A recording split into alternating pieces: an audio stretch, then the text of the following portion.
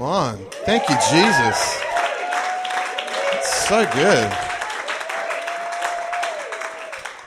So good. So many miracles, so many testimonies going on. You know, we have to make sure we continue just to... You know, one of the things I love about Joshua Mills, you know, is... You know, the gold dust and the glory and all of these kinds of signs and wonders things have been happening in massive, phenomenal amounts for more than a decade, you know, but still just the slightest little miracle, and he celebrates it. And it's important for us to celebrate what God is doing, right?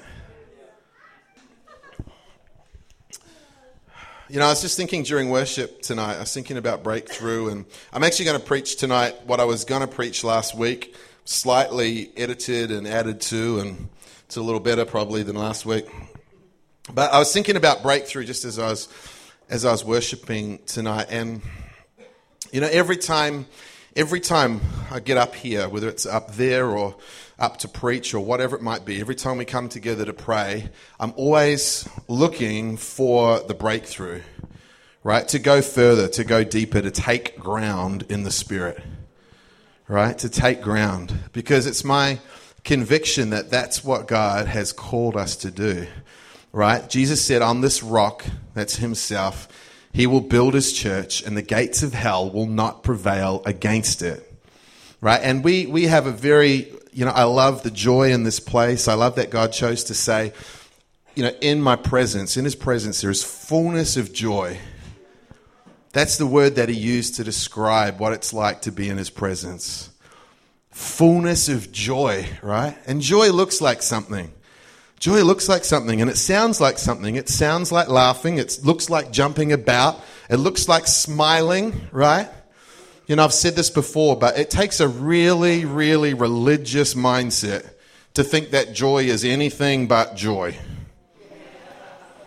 I've got the joy, joy, joy, joy down in my heart.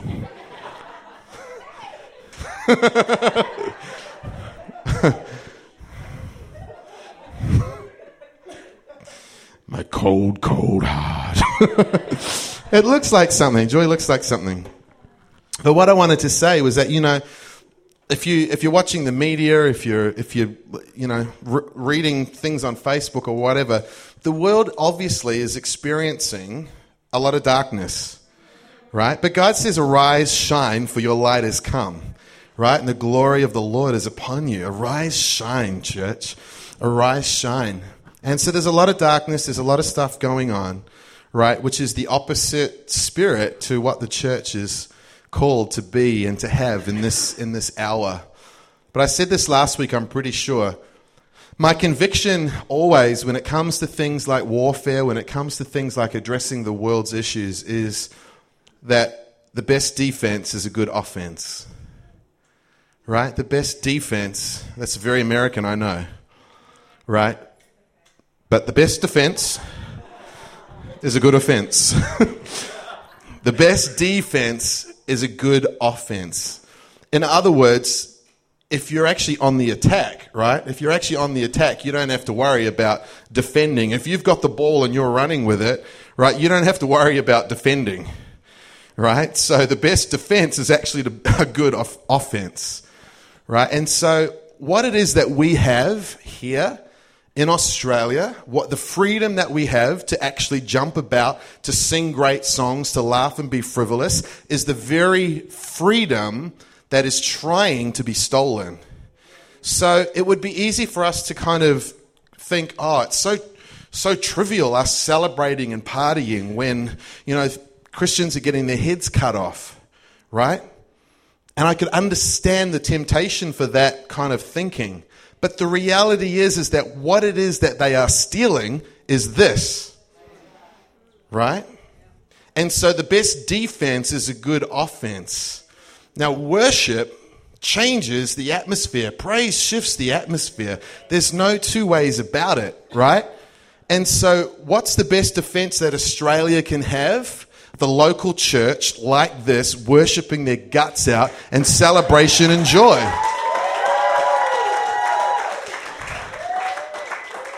This is what it means to stand on the wall, right? And to worship. to worship. When they sent out the worshippers, they didn't go out playing a dirge. Doom, doom, we're gonna die, doom, doom. Right?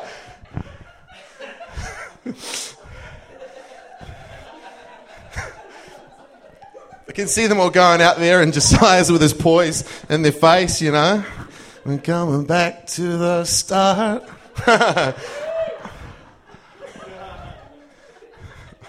Come alive.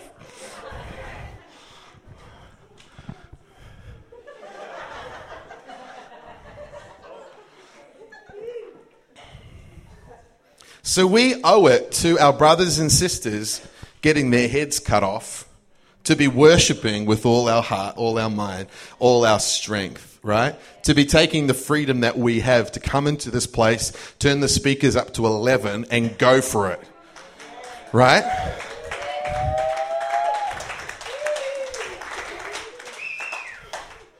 Okay, let's try that again. We have the freedom just to go for it, right? Come on.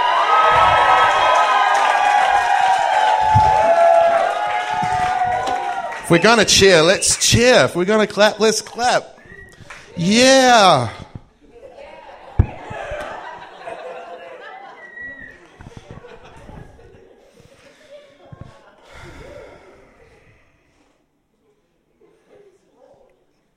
Now, sometimes we don't always feel like it.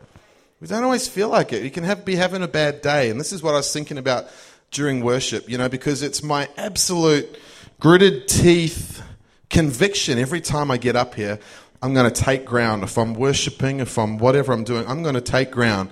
If I have to put my hand through that djembe, I'm going to take ground, right? And I was thinking about it. I was faced with an opportunity to do that. Most of you know that Jody had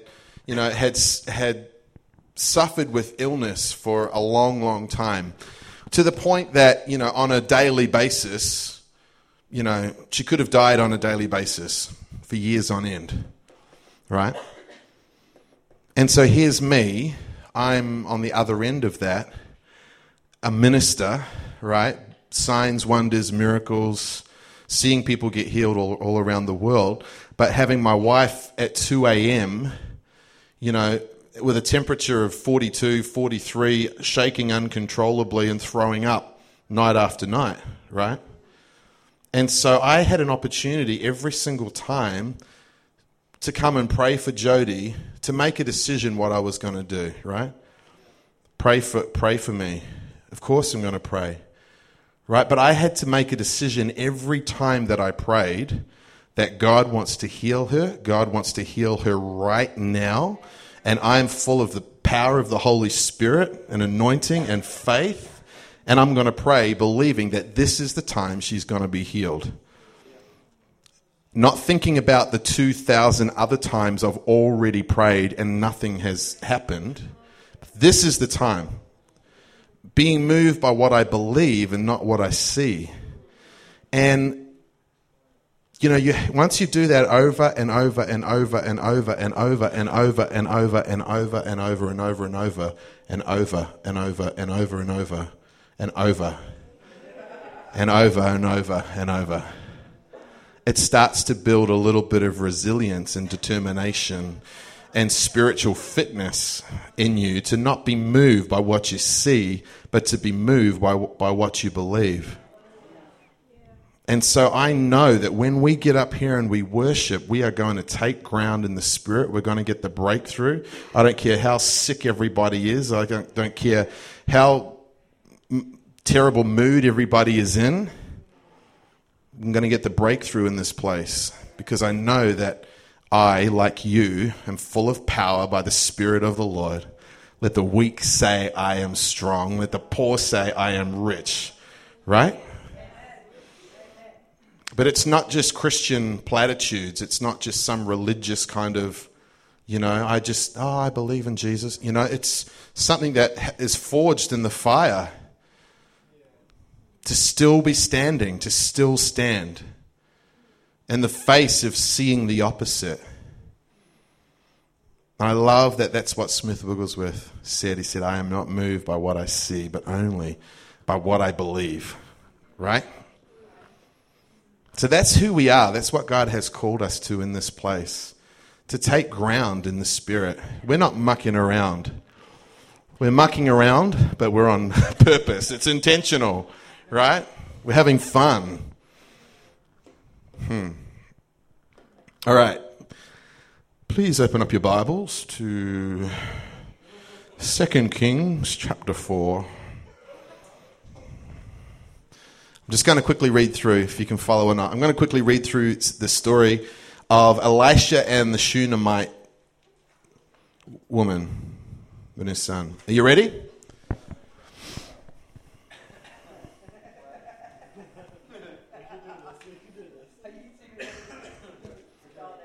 Two Kings is just after 1 Kings.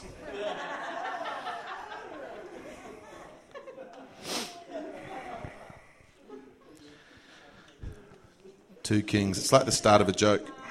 2 kings walked into a bar. You think the second one would have seen it. Right?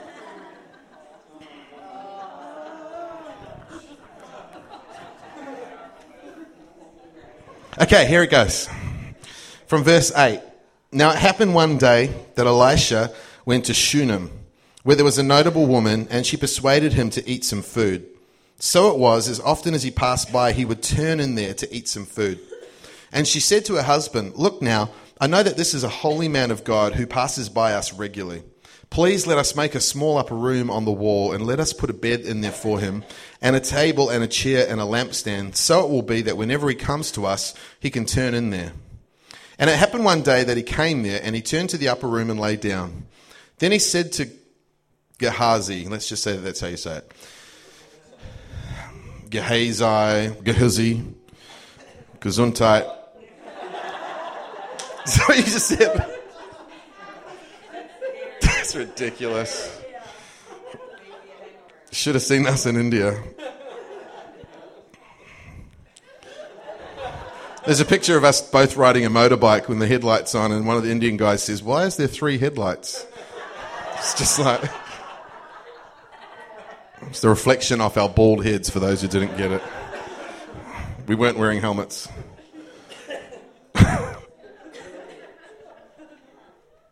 Then he said to Gehazi, his servant, Call the Shunammite woman.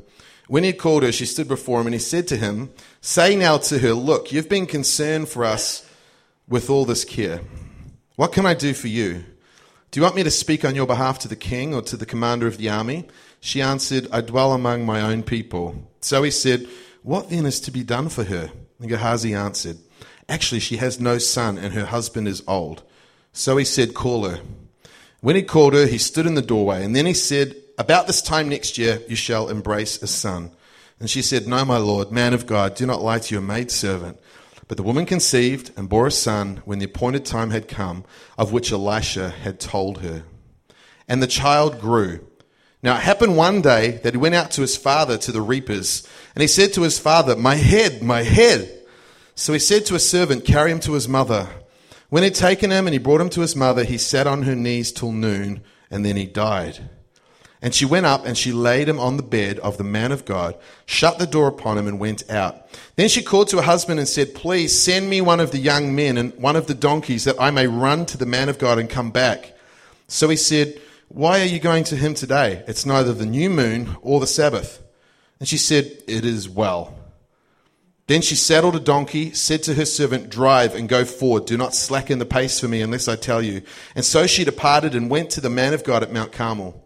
So it was, when the man of God saw her afar off, that he said to his servant Gehazi, Look, the Shunammite woman, please run now to meet her and say to her, Is it well with you? Is it well with your husband? Is it well with the child? And she answered, It is well. Now when she came to the man of God at the hill, she caught him by the feet. But Gehazi came near to push her away. But the man of God said, Let her alone, for her soul is in deep distress, and the Lord has hidden it from me and has not told me. So she said, Did I ask a son of my Lord? Did I not say, Do not deceive me? Then he said to Gehazi, Get yourself ready, take my staff in your hand, and be on your way. If you meet anyone, do not greet him. If anyone greets you, do not answer him, but lay my staff on the face of the child." And the mother of the child said, "As the Lord lives and as your soul lives, I will not leave you." So he arose and he followed her. Now Gehazi went on ahead of them and laid the staff on the face of the child, but there was neither voice nor hearing. Therefore he went back to meet him and told him, saying, "The child has not awakened." When Elisha came to the house, there was the child lying dead on his bed. He went in therefore, shut the door behind the two of them, and prayed to the Lord. And he went up and he lay on the child. He put his mouth on his mouth, his eyes on his eyes, and his hands on his hands. And he stretched himself out on the child, and the flesh of the child became warm. He returned and he walked back and forth in the house. And again he went up, stretched himself out on him. Then the child sneezed 7 times. Gesundheit. And the child opened his eyes. And he called Gesundheit and said, "Call this Shunammite woman." So he called her. When she came into him, he said, "Pick up your son." So she went in, fell at his feet, bowed to the ground, then picked up her son and went out. Cool story, huh? A little bit of dead raising in the OT, right? Isn't it cool? All right. Here's a quick few points on this whole story. Thank you, Jesus. Number 1, she found favor with God, right? The Shunammite woman actually found favor with God by blessing and taking care of the man of God, Elisha, God's servant and mouthpiece. It reminded me, of course, of the verse, right? Honor a prophet, get a prophet's reward. You know, she had a pure agenda just to bless and honor God, right? She had a pure agenda. She wanted to feed him, give him a place to rest. And of course, the prophet here is the mouthpiece of God, is a representation of God, right? Jesus said, if you give a cup of water, you give it to me, right? So here's number 1. She found favor with God. She had a pure agenda. Number 2, these are just comments about the story, and it'll develop as we go. Number 2, she had no son. So Elisha prophesied that she would have one, and she got the breakthrough, right? She had no son. Elisha prophesied it, and she got the breakthrough. She got a son. Now, it would seem, even in her skepticism and maybe unbelief, God still blessed her, right? God still blessed her. She's like, "Oh, don't lie to me. Don't deceive me." You know, but God, in all of his goodness and all of his kindness, still just gave her a son anyway. This isn't a story of her at that point just being a mighty woman of faith and because of your great faith, I will give you a son. She's actually almost the opposite. But she's honored God, right? She's honored God and she sought to feed him. Number 3, tragedy strikes. Her son dies. This is the promise of God. This is the promise of God. The breakthrough that had been given to her suddenly actually dies. Gets a headache. Like what Jody was just saying a little bit earlier, sometimes the promise of God and the breakthrough can cause you a bit of a headache, right?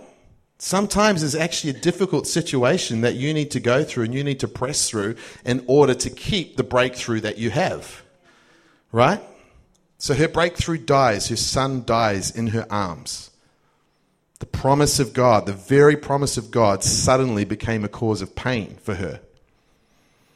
Interesting, huh? What she does now is extremely important. She didn't just lose hope, right?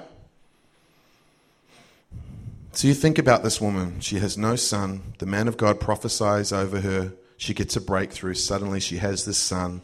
She has this beautiful child, and then it dies in her arms. She loses her child. She didn't lose hope. She didn't leave the church. She didn't start an anti-Elisha website.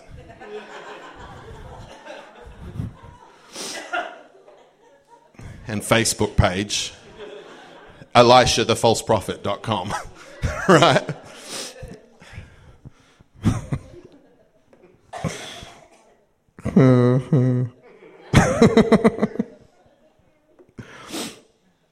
But she laid her son on the bed of the man of God. Her place of offering, right? The very place where what gave her the favor from God in the first place, right? By providing the man of God with a bed, right? And that's how she got the favor in the first place. She actually takes the son and she lays him on the bed, lays him on that place of offering, that place of memorial, really, to what she had done for the Lord. There's a sense in there that's just kind of reminding God about his promise. This is the promise. This is the breakthrough that you have given me. And lays him there on the bed, right? Then she jumps on her donkey and she ran hard after God without stopping. This is her response. The child of promise that she has, the breakthrough that comes, that then dies in her arms, right? She lays him on the place of the offering and the memorial to God, and she runs hard after God. And she says, do not slow down unless I tell you. Right? The man of God, Elisha, of course, is the representation of God, right? She's running to God as fast as she can. Number 4, she didn't start telling everyone that the prophet was a false prophet. She didn't revel in her suffering. She didn't put it on Facebook and tell ears that would give her sympathy, right? And tell her that she's been hanging out with the wrong people and went to the wrong conference, and this is why you've lost this baby. But she actually uses wisdom, right, in who she even tells that her son has died, right? The problem that she's having with the breakthrough, rather than just kind of spout it to everybody, and it would be easier to just kind of walk out in the street and kind of, oh, woe is me, it's all kind of, do you know what I mean? No, I'm not talking about telling friends and things like that are going to be able to support you. I'm talking about just not kind of all of a sudden, oh, here's an opportunity for me to get some sympathy. Here's an opportunity for me to get some attention, right? And cast her pearls before swine, right? Before all of those people that are just going to turn around and tell her, wow, you should never have had Elisha in your house, right? He believes in miracles and signs and wonders, and he does weird things with God, and he's a false prophet, and you've brought this on yourself, and you need to stop hanging around with those people or that church, or right? This is the real stuff. This is what happens, right? Instead of doing all of that, she just says, it is well. It is well. She lays the boy on the bed and she runs off hard after God on a donkey. Right? I so wish that this story had said she got off her donkey and ran, right? That would have given me lots of opportunity to go somewhere else. All right. But it didn't. She got on her donkey and ran after God.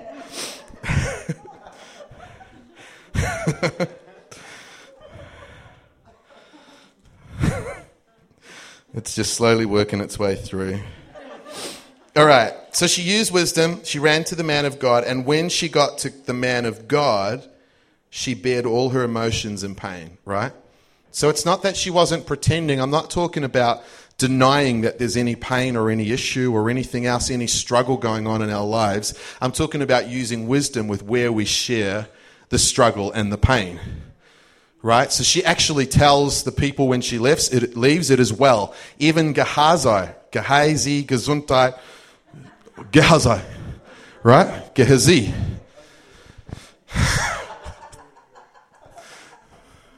She doesn't even tell him. She says, it is well. This is not a word of faith message, right? I'm not talking about denying that there was a problem or anything else. I'm talking about using wisdom and where you share the pain and the suffering and the breakthrough, right? So she takes it and she gets to the man of God, and then she falls at his feet, basically, and bears her pain and emotion. She runs to God and tells him, God, this really hurts. This really hurts, right? And then she says this. So Elisha sends Gehazi to go with the staff, right? Go put it on his face, right? But she says to Elisha, she says, as the Lord lives and as your soul lives, I will not leave you. I'm hanging on to you, God, no matter what the cost. I'm staying with you. So the heart of the man of God is moved by that. And he turns around and says, okay, let's go. I'll come with you. I'll come with you and we'll go back and we'll take care of your son. Right? She moves the heart of God and he goes back with her. This is number 5. I see all of you taking notes.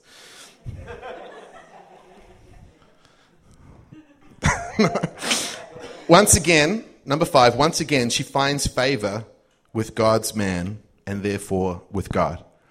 Right? Number 6, they do not quit.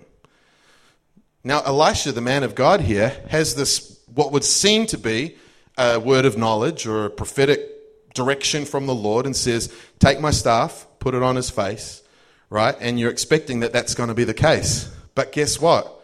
Nothing happens. He does it, he obeys it, he puts it on his face, nothing happens. Another chance for her to quit. Another chance for her to go, well, I've got the breakthrough, the son died, now you've done this, and now you've put the staff on the face, and it still doesn't work.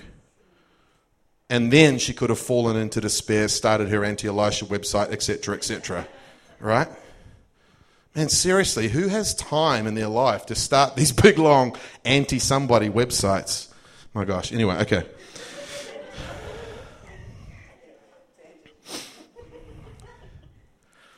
So the first time it doesn't work. Then Elisha goes in and he stretches out on him. He puts his mouth on his mouth, his eyes on his eyes, his hands on his hands. He's lying right on top of him, which is just what Smith Wigglesworth used to do, right? And it says that his flesh got warm, but he still was dead. Still, this is Elisha, right?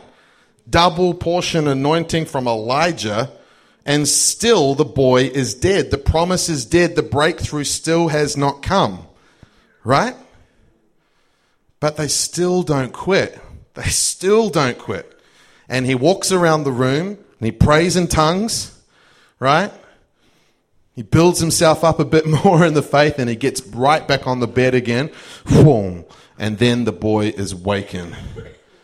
He is raised from the dead. And I love it. I love it after this, of course, because the mum's not in there. He's just in there with Gehazi, right? And it's like he just turns and he's like, woman, pick up your son. He is alive. Right? I don't know. Did you not see that? Did you not? It's kind of like the scene from a Mexican movie. It's tumbleweed. Woman. says call her in. Call the Shunammite woman. Woman, pick up your son. I know. Things that go on in my head.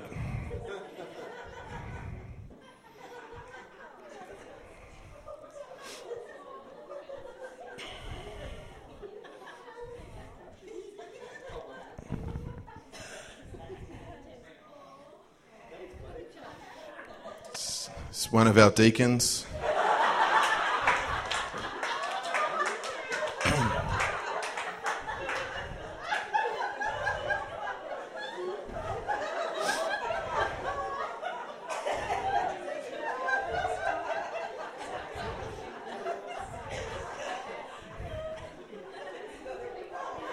That's it. He's doing a great job.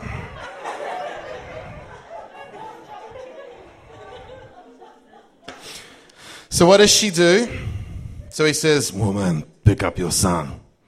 The first thing she does, now once again, Elisha representing God, right? He falls at his feet. Basically, the first thing she does is she actually falls down and she worships. She worships. God has given her the breakthrough. She falls down, she worships, and she gives thanks, right? And she walks on in and she takes her son.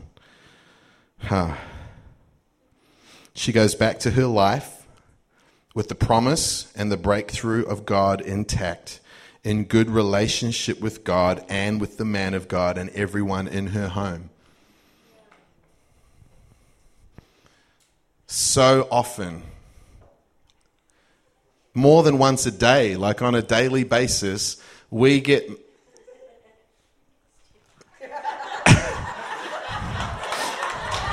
We get Kinder surprises.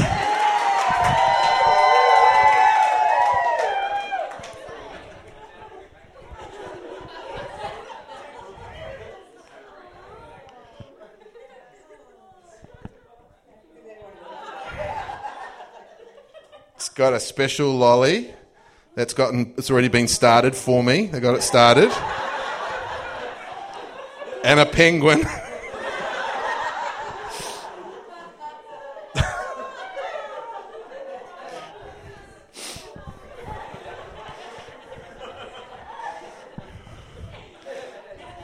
It's just a little routine we prepared a bit earlier.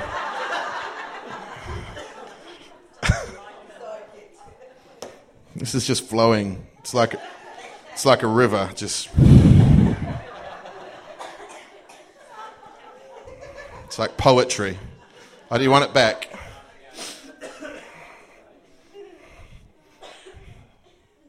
You can finish that lolly for me. Oh, where was I? Okay. That's right. So on a daily basis, right, we have an opportunity to make a decision that can take us down two very different paths. When it comes to our Christian walk, when it comes to our Christian life, right, we get to choose how we are going to react to circumstances all of the time that take us down two very different paths of outcome. She had the opportunity when her son died, right, to get bitter, right, to take offense, to start to build up hatred in her heart for Elisha. You know, the kind of bitterness where she could have started having arguments with him in the shower, just imaginary arguments. You know, and she's arguing, you know, with him and imagining what he's going to say, and she's getting more and more angry about what she's imagined he's going to say, and by the time a couple of weeks goes by and she's had all of these arguments with him in her head about why the breakthrough didn't come and he's a bad prophet, etc., suddenly she's full of bitterness and offense has taken root in her heart. And all of her friends and everyone around her outside, when they've gone, what happened to your son? Well, he died. That prophet, that man of God, he promised and it didn't happen. He's a false prophet. Don't listen to anyone, he said. You come from Elijah. Right? And before you know it, this poisonous, bitter root has started to spread through her whole village. Everyone's starting to go, yeah, I don't think I like that Elisha guy so much either. God can't even take care of a son that he gave her. And that's it. We're not going to church anymore. Those Baal guys seem to be having fun.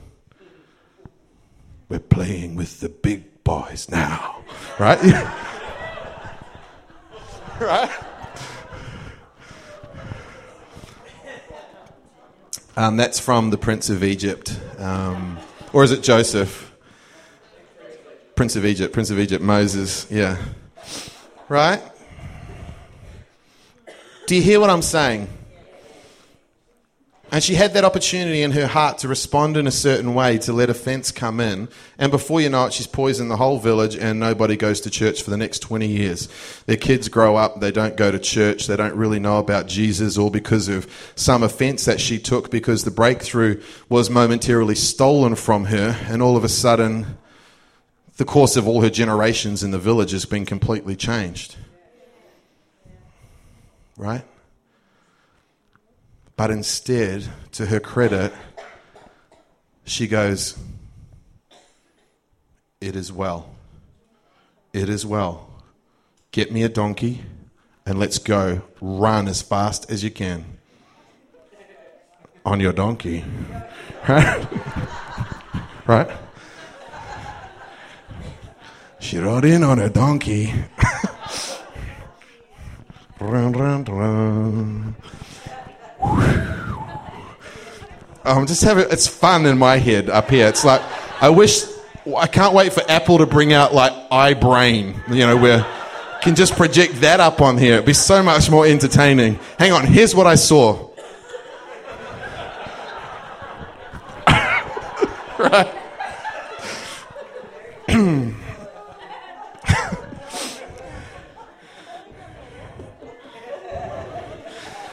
You know, everyone used to say, I read this on Facebook a little while ago, everyone used to say, oh, wouldn't it be awesome if you could read other people's thoughts? And then they released Facebook.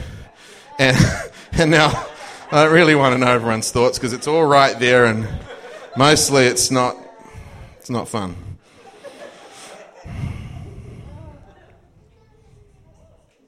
So instead of going down this path of bitterness and offense and taking out her family, she runs hard after God. Right? Even to his servant, she says, it is well. It's well. It's okay. It's all going to be all right. And then she throws herself at the feet of God. She says, man, this sucks. This hurts. This, oh, man, God, you said. I've been in that place. You know, most of you know we had a season in the middle of all of this where Jody was really, really, really sick. Couldn't leave the house, very, very sick.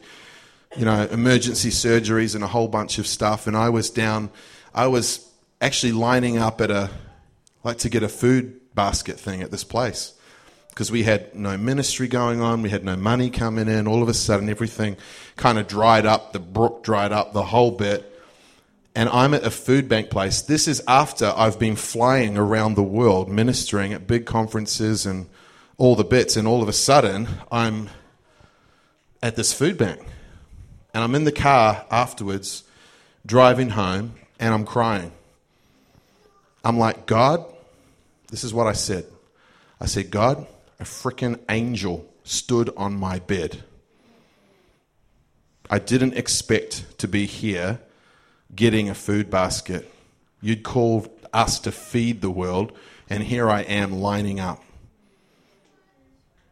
A freaking angel. That's what I said. I'm just being honest with you. Pretty sure it's not a swear word in some places.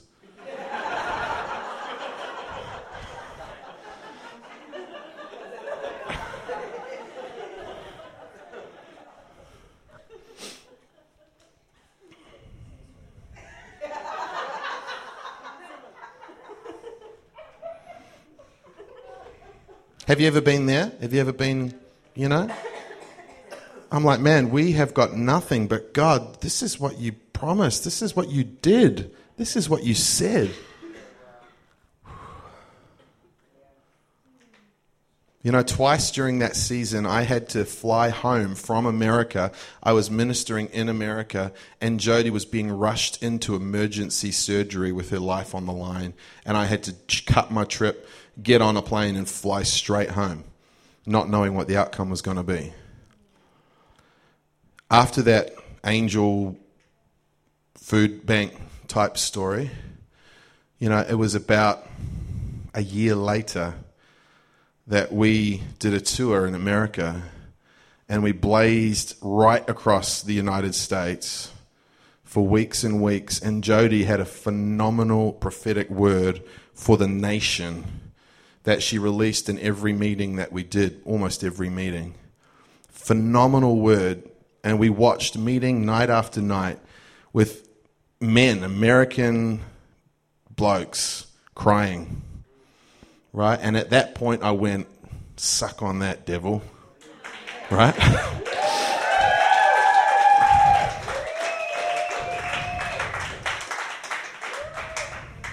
God is so good. God is so good. So we constantly have this choice, right? When it doesn't look like the breakthrough has come, or the thing that has been the breakthrough has then suddenly looks like it's dead, we have a choice on which way we're going to go. And sometimes we can have those choices daily, right? If you are looking for a reason to leave church or leave a church, or there's 1,000 I can give you right now.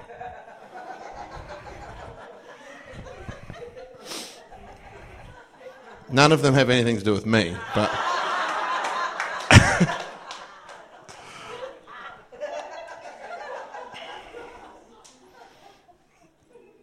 there's always opportunity to take offense. There's always opportunity to be hurt. There's always opportunity. We're faced with these forks in the road, right? Which way are you going to choose? Are you going to choose the path that leads in resurrection life and God being glorified and the village and your family actually being saved and their eternity being affected forever? Or are you going to make the decision that's going to miss all of that and end up leading your village, your family? Who lives in a village? Right. Right.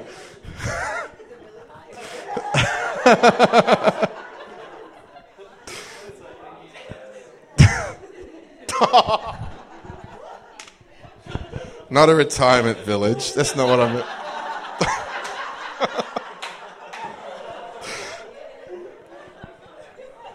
Do you hear me? Do you hear what we're saying here, right? I know that all of us in this room, if you've been a Christian more than 5 minutes, have probably faced those forks and you've taken the other path, right? I've done it, right? I've done that. And it takes people out. And it hurts, right? And there's consequences. I know that there's family members all around the world of people who make those decisions who are no longer actually following the Lord because someone in their family made that decision to take offense and to let the bitterness take root, etc., right? But God is so good. God is so good. He takes our little deviations, and when we come back to him, we throw himself at his feet again, and he takes the path that was going to be, he makes a new one, and it was even better than the first one, right? Because he's so good. But guess what? These opportunities, we're all going to be faced with them again. Probably tonight, I hated that sermon. Right? I hated that message.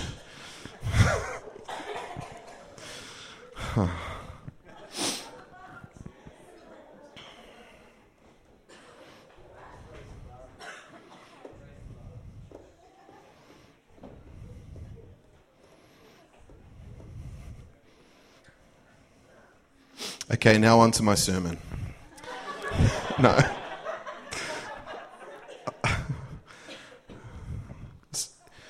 This might be a series, actually. I've still got a whole other message here, but I'm not going to carry on. It's all part of this, It's not like totally different. I'm going to bring it to a close.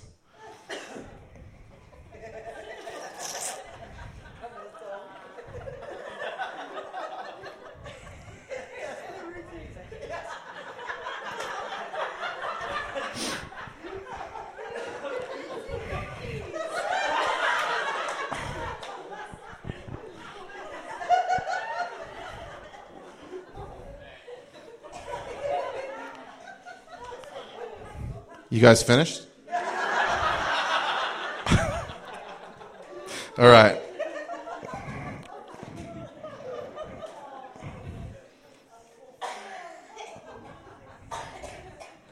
Thank you, Jesus.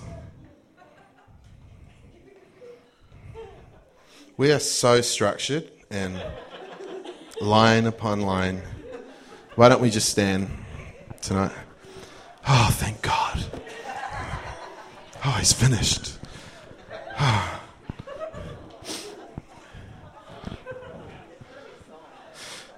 Have a quick stretch. Take the most of this intermission. No, I'm just kidding. Thank you, Jesus.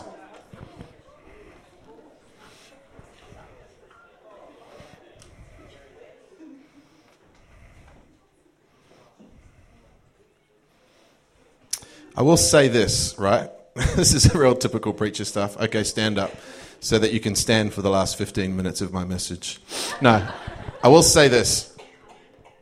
The other stuff I was going to talk about, which I think I will talk about next week, comes back to the parable of the seeds, right, and sowing the soil. And one of the keys to keeping your breakthrough is making sure that the soil of your heart is healthy and in a good place. Right? And one of the things you need to do is to make sure that there's no big rocks in that soil. Basically, that when the seed of breakthrough comes in and the promise comes in, it's not just going to hit one of those big rocks and bounce off. But one of the biggest rocks in there is actually bitterness, offense, hurt. Right? They're big rocks in the garden of our heart, the soil, that we need to just actually give them to God. And say, God, I want to be good soil. I want to be soil where your promise takes root. The revelation that you bring takes root, can go deep down into my heart, that when the water comes, it's actually going to nourish that seed. It's not actually just going to wash it off the rocks that are in there. Right? So I just want to give, I think this is a great opportunity just to respond. Let's just all do it where we are. Let's just respond right now, just from where we are, and we'll just pray together, yeah? First of all, Father, Holy Spirit, we just ask that you would just shine light on any rocks that we have in the soil of our heart, any rocks of offense, any rocks of bitterness, disappointment, anything that is a rock in the garden of our heart that might be stopping our hearts from being fertile soil for your word, for your promise, for your truth to take root. Would you just shine your light on those things for a moment?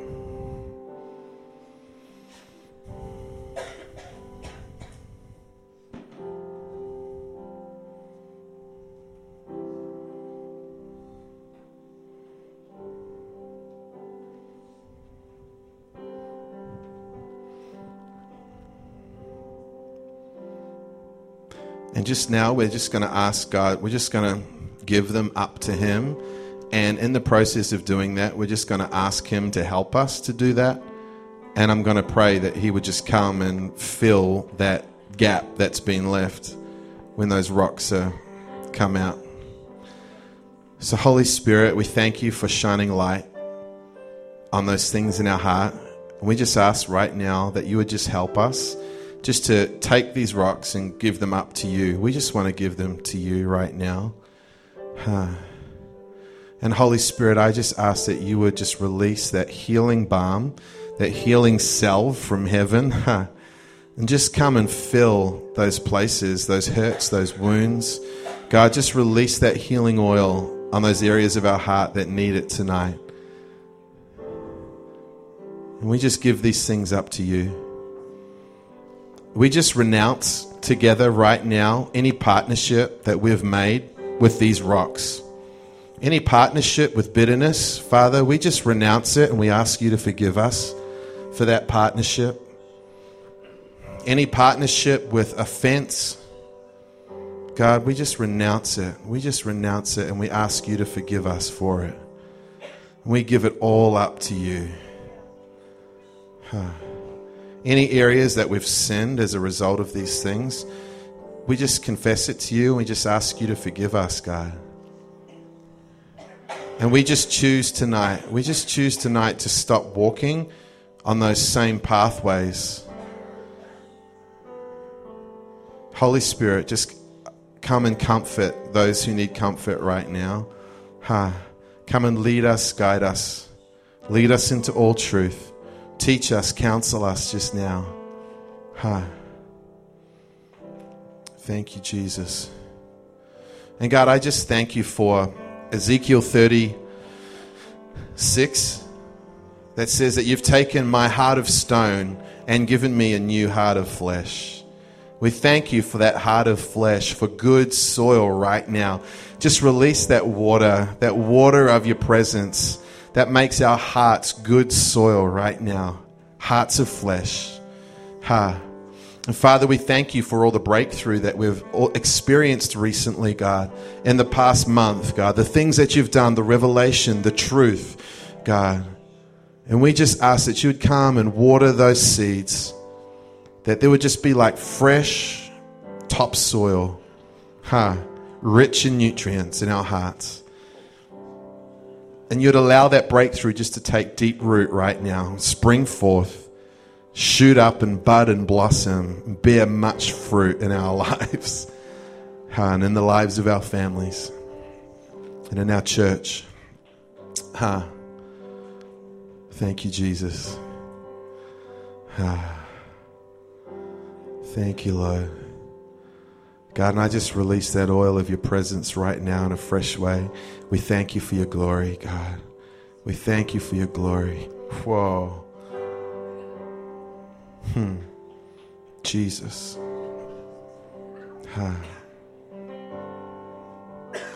In Jesus' name. Amen. Come on, let's give Jesus a big hand. Thank you, Lord. Thank you, Father.